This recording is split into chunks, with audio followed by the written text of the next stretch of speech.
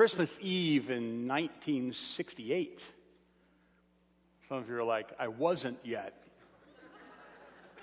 I remember where I was.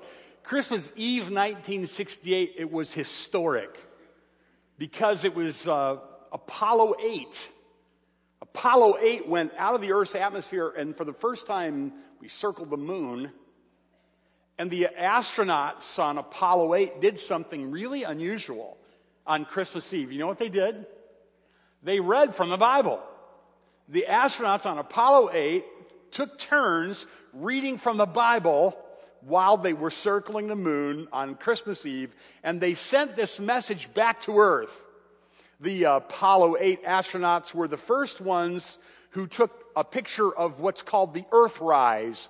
No human being had ever seen this before. No human being had ever gotten a picture of the Earthrise before. The Apollo 8 astronauts were so thrilled with the Earthrise, they read the creation story from Genesis chapter 1 on Christmas Eve, and then they said, Merry Christmas to everybody back on Earth, on this good Earth, I think they said, on the whole good Earth. So question, was it appropriate to put creation and Christmas together? Well, it was. We're going to talk this month about Christmas in Genesis, and we're going to take 4 different messianic prophecies out of Genesis, and we're going to take simple ideas, simple truths that will encourage your soul out of these messianic promises that we find in Genesis. Where is Jesus first mentioned in Genesis? Well, the answer to that question, if you haven't thought about it already, is Genesis 1:1. In the beginning, God created the heavens and the earth. That's the first mention of Jesus in Genesis. How do we know that? We wouldn't necessarily know that just reading Genesis, would we? But if you have your Bible, and if you turn, and don't do this right now, but we turn to John chapter 1, in the beginning was the Word, and the Word was with God, and the Word was God. And then it goes on and talks about His creation. And in Colossians chapter 1, it talks about Jesus creating the world. We know that Jesus is mentioned in Genesis chapter 1 and verse 1. And other places in Genesis, so creation is mentioned there. But the Christmas story is also, elements of the Christmas story are also mentioned in Genesis. And when we mine those truths out of Genesis, they're just enriching. I think you're going to be really encouraged.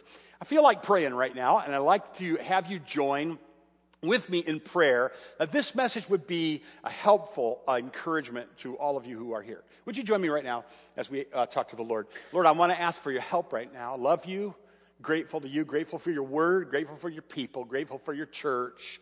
I feel a sense of need today that you would take what we have to say and that you would use it to be an encouragement to people who feel defeated, an encouragement to people who feel like they're in a struggle, an encouragement to people who feel like things are against them, an encouragement to people who feel, well, kind of beat up, kind of bruised.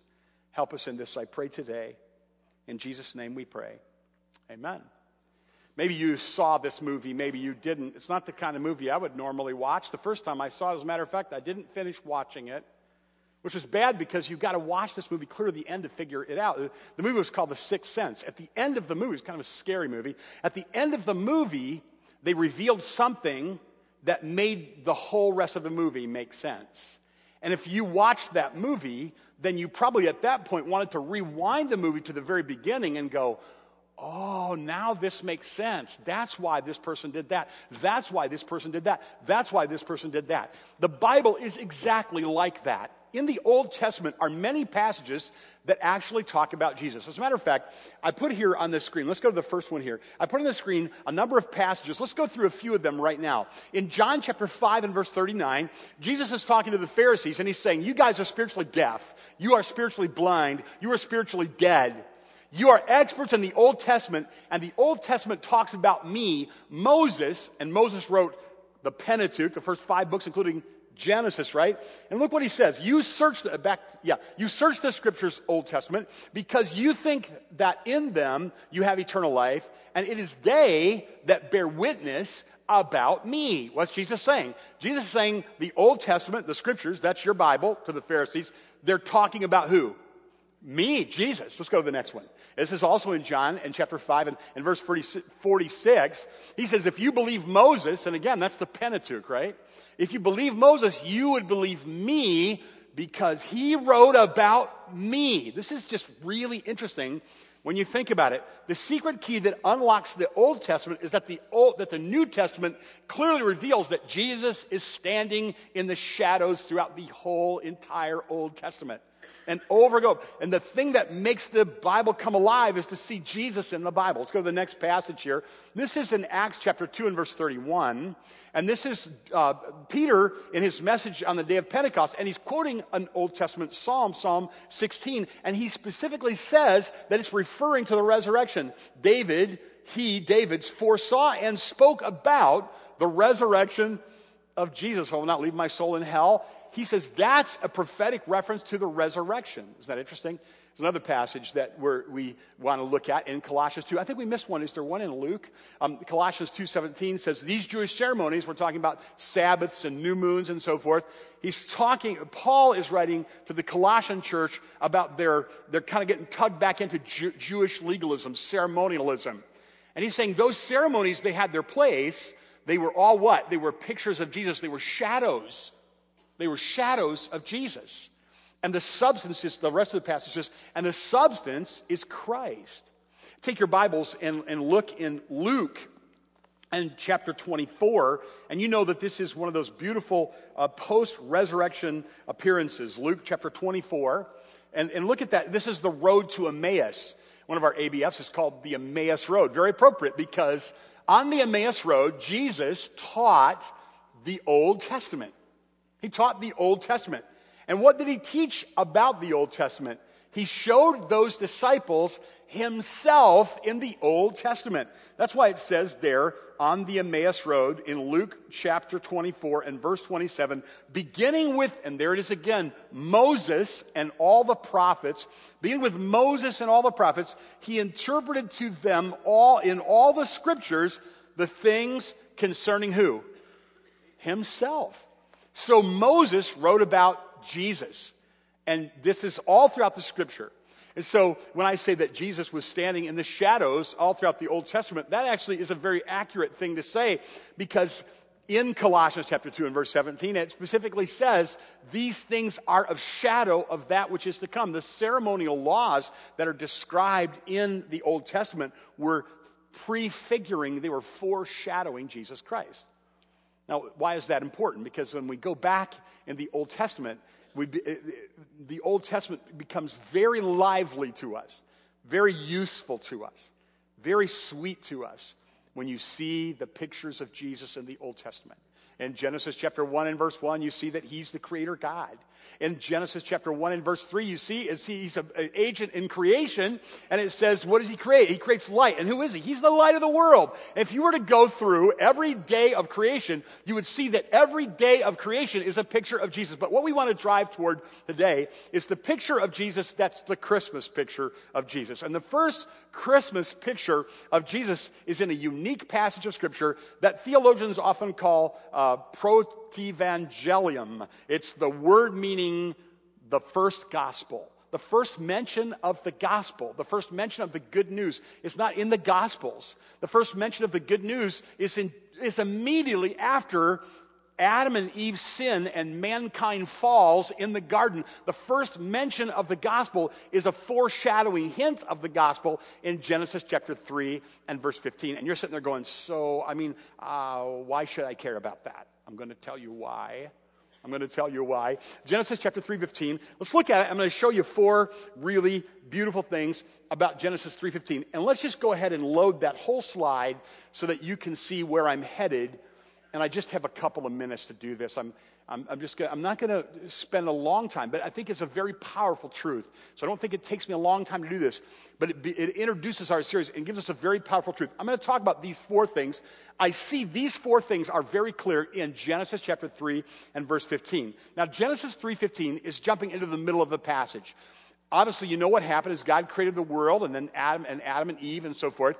and then he gave them a restriction, and then they violated it, right? And that was called the fall. An understanding of the fall of mankind, the introduction of sin into humanity, is a huge and important theological truth. Your life isn't going to make very good sense without understanding that. The Christmas story is really not good news at all unless you really understand that. And then a curse comes on the world, and a curse comes that affects people. And in this passage, God is actually talking to the devil. And here's what he says to him. Among other things, when you get to verse 15, he says, I will put enmity, or like hatred or tension or conflict, I will put enmity between you, who's he talking to? The devil, right? Satan, and the woman. That's mysterious, isn't it? I will put enmity between Satan and the woman. And we can just stay here on this slide for quite a while here. And then he says, and between your offspring and her offspring. I'm going to put enmity between you and the woman, and I'm going to put enmity or conflict between your offspring and her offspring. This is kind of mysterious, but it's going to make sense, especially as we go decode it, looking through the Bible. This is one of those interesting things that often something that's symbolic is decoded immediately. But sometimes it's decoded in a really poetic way. For instance, in this passage, you have this introduced early in the Bible, and guess where it's decoded specifically? Revelation. In the Revelation and chapter 12 and Revelation chapter 20, it's specifically decoded. It's, in other words, the parts of it are identified. Who is this? Who's that?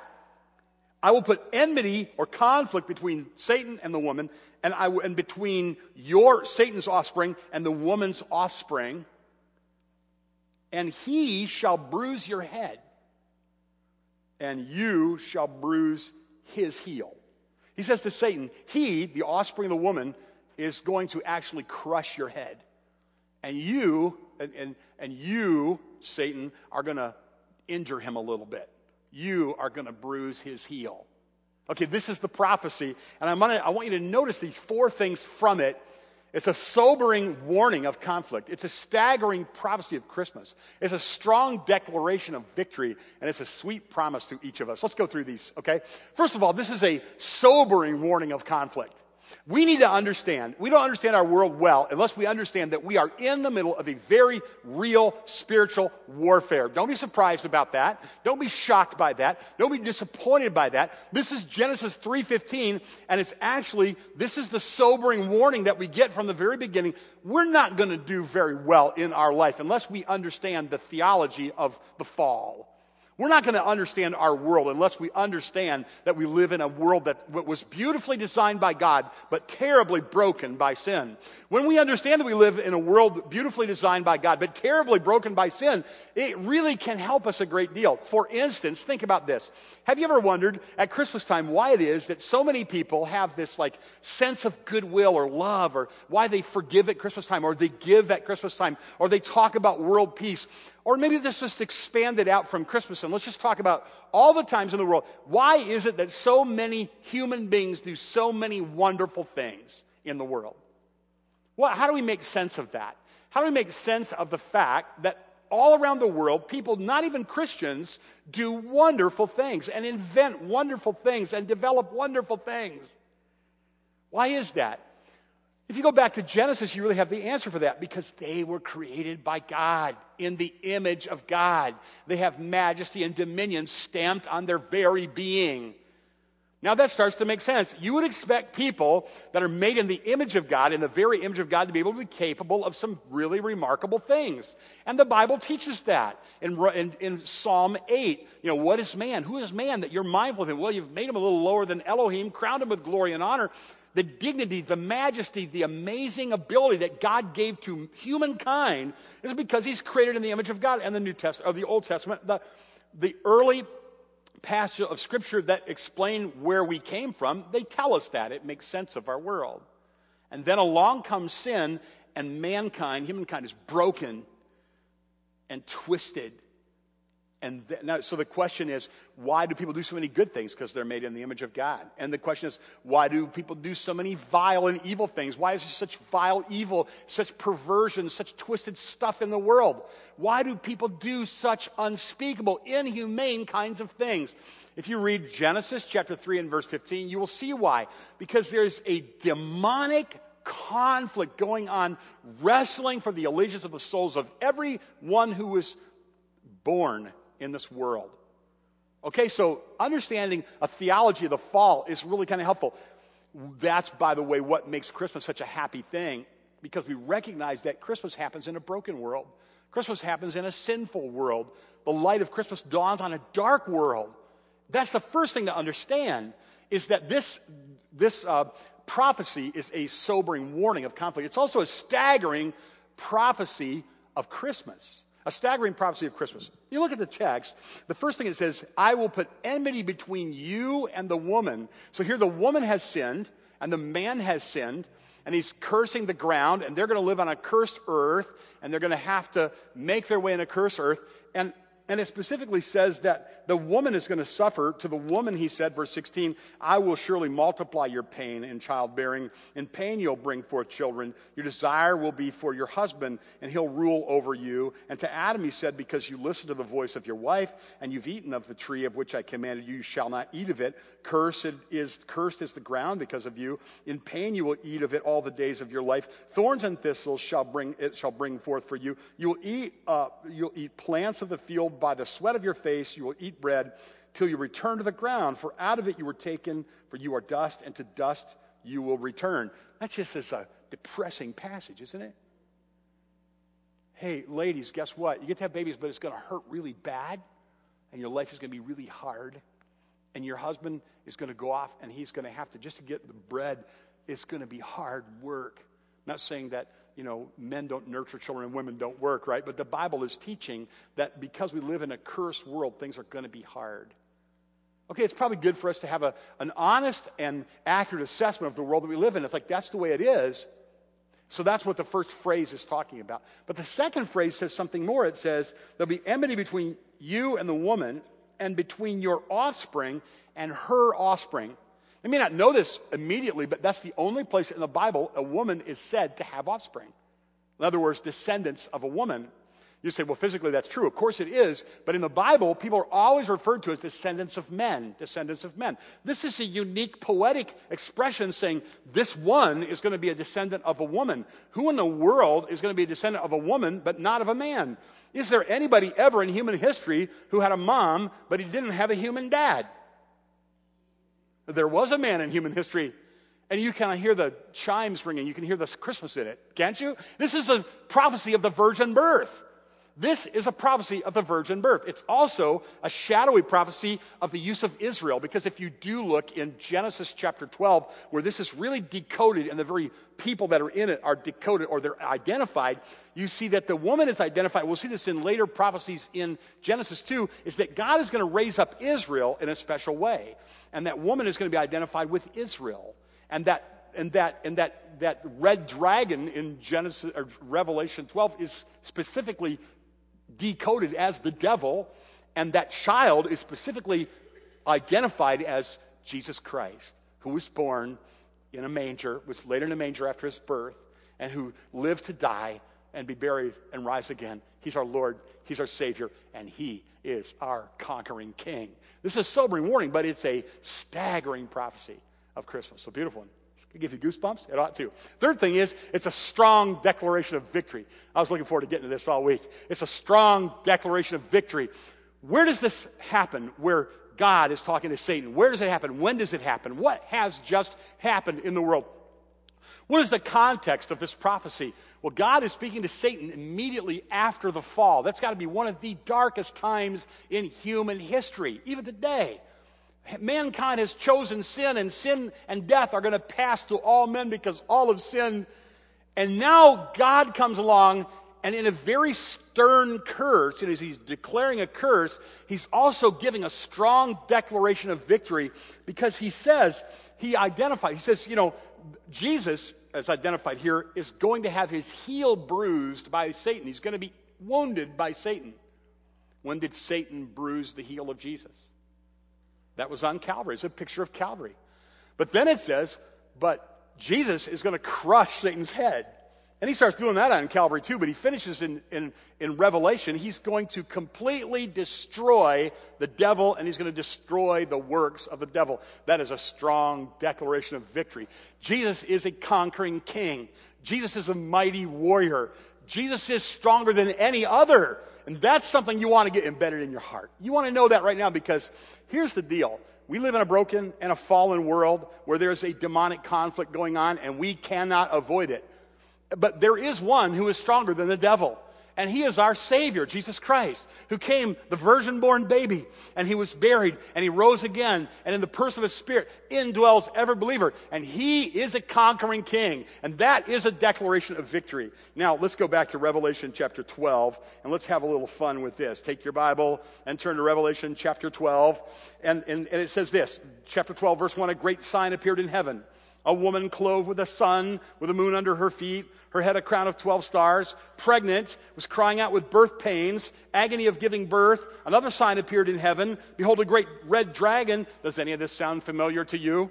A great red dragon with 7 heads and 10 horns, and on his head 7 diadems. His tail swept down a third of the stars from heaven and cast them to the earth. And the dragon stood before the woman who was about to give birth, so that when she bore her child, he might devour it. And she gave birth to a male child, one who is to rule all the nations with a rod of iron. Can anybody guess who that child is? That's Jesus, right? You've got the devil, you've got Israel, you've got Jesus. And we're sweeping now to the end, the consummation of human history, and the devil is about to get crushed.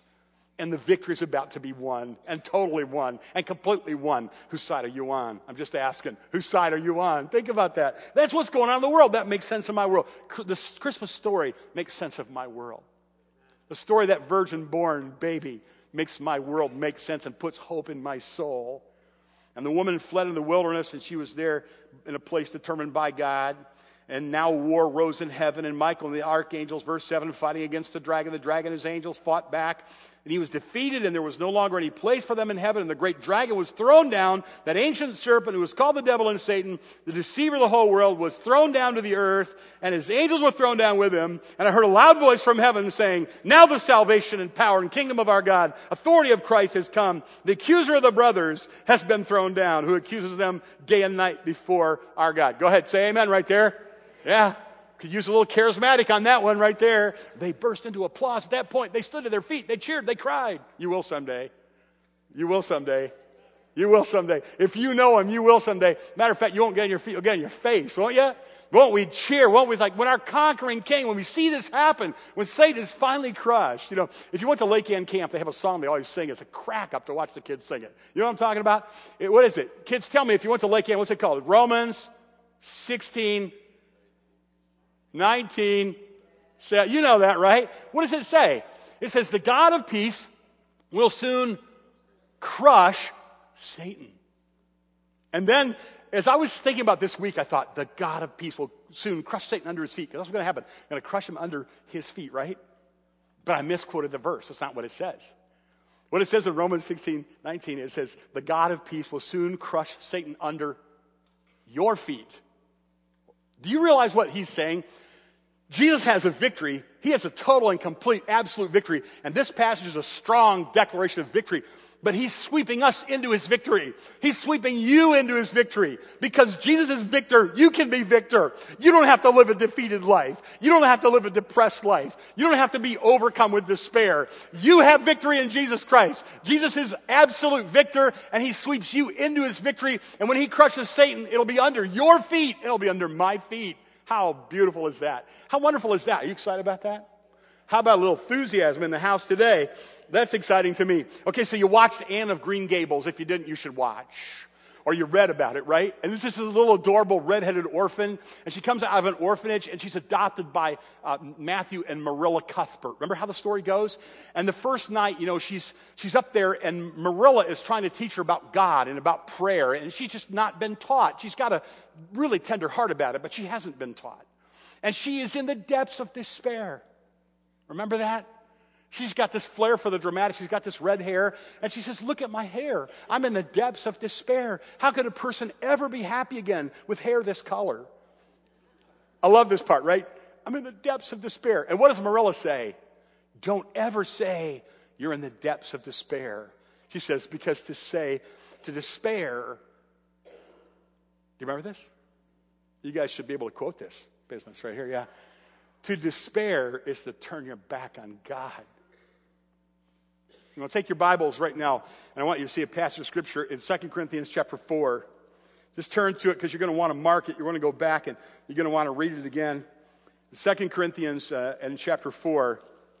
And remember, to despair is to turn your back on God. You say, wait a minute, Pastor, you don't understand.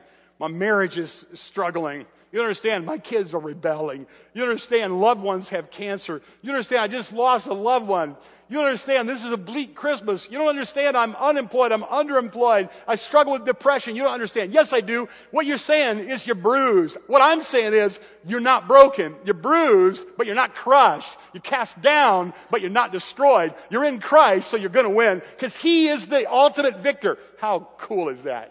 And that's why it says right here, the Apostle Paul says this in 2 Corinthians chapter 4 and verse 7. We have this treasure in jars of clay. It's just us clay pots. To show the surpassing power that belongs to God and not us. We're afflicted every way, but we're not crushed. We are perplexed, but we're not driven to despair. We are persecuted, but we're not forsaken. We're struck down, but we're not destroyed. And we always carrying about the body of the death of Jesus, so the life of Jesus may be manifest in our bodies. That's kind of crazy, isn't it? We are the ones always going around talking about Jesus dying. Why is that? Because that way we can manifest the life of God. Christians are the only ones who really understand that. What is the key to our victory? That Jesus died on the cross. When Satan bruised the heel of Jesus, then Jesus began to win the great victory in our world. And He sweeps us into that victory. And you don't have to be defeated. You don't have to be discouraged. You don't have to give up. Because the God of peace will soon crush Satan under your feet. My friend, the Christmas story ought to encourage you. The story of the virgin-born baby ought to really encourage you no matter what you're going through. We had a kid in our church who got saved here, and we were up on Algonquin together. I'll never forget this. We're paddling along. He didn't know the Bible. He didn't know church. He didn't know hardly anything. He's just a brand new Christian. I'll never forget this. And we're in the canoe together, and we're paddling up Algonquin together. And I said to him, I don't know how it came up, but I referred to a passage of Scripture in Isaiah, and it was a passage that really encouraged me. And that is when people attack me and when people misunderstand me and when people verbally abuse me, I always go back and I quote this passage from Isaiah 54 and verse 17 that God gave to His prophet Isaiah. No weapon that is formed against you will prosper, or no weapon fashioned against you will succeed. You will confute every tongue that rises against you in judgment. This is the heritage of the servants of the Lord, and their vindication is me from the Lord. No weapon that's formed against you will prosper. And this kid, who didn't grow up in a church, and he's raised by a single mom, and he never knew his dad, and he didn't know the gospel until he came to this church. I started to quote that verse, and when I did, he finished it. And I thought, well, where did you learn that verse? And you know what he told me? I'll never forget this. He said, my mom taught me that verse.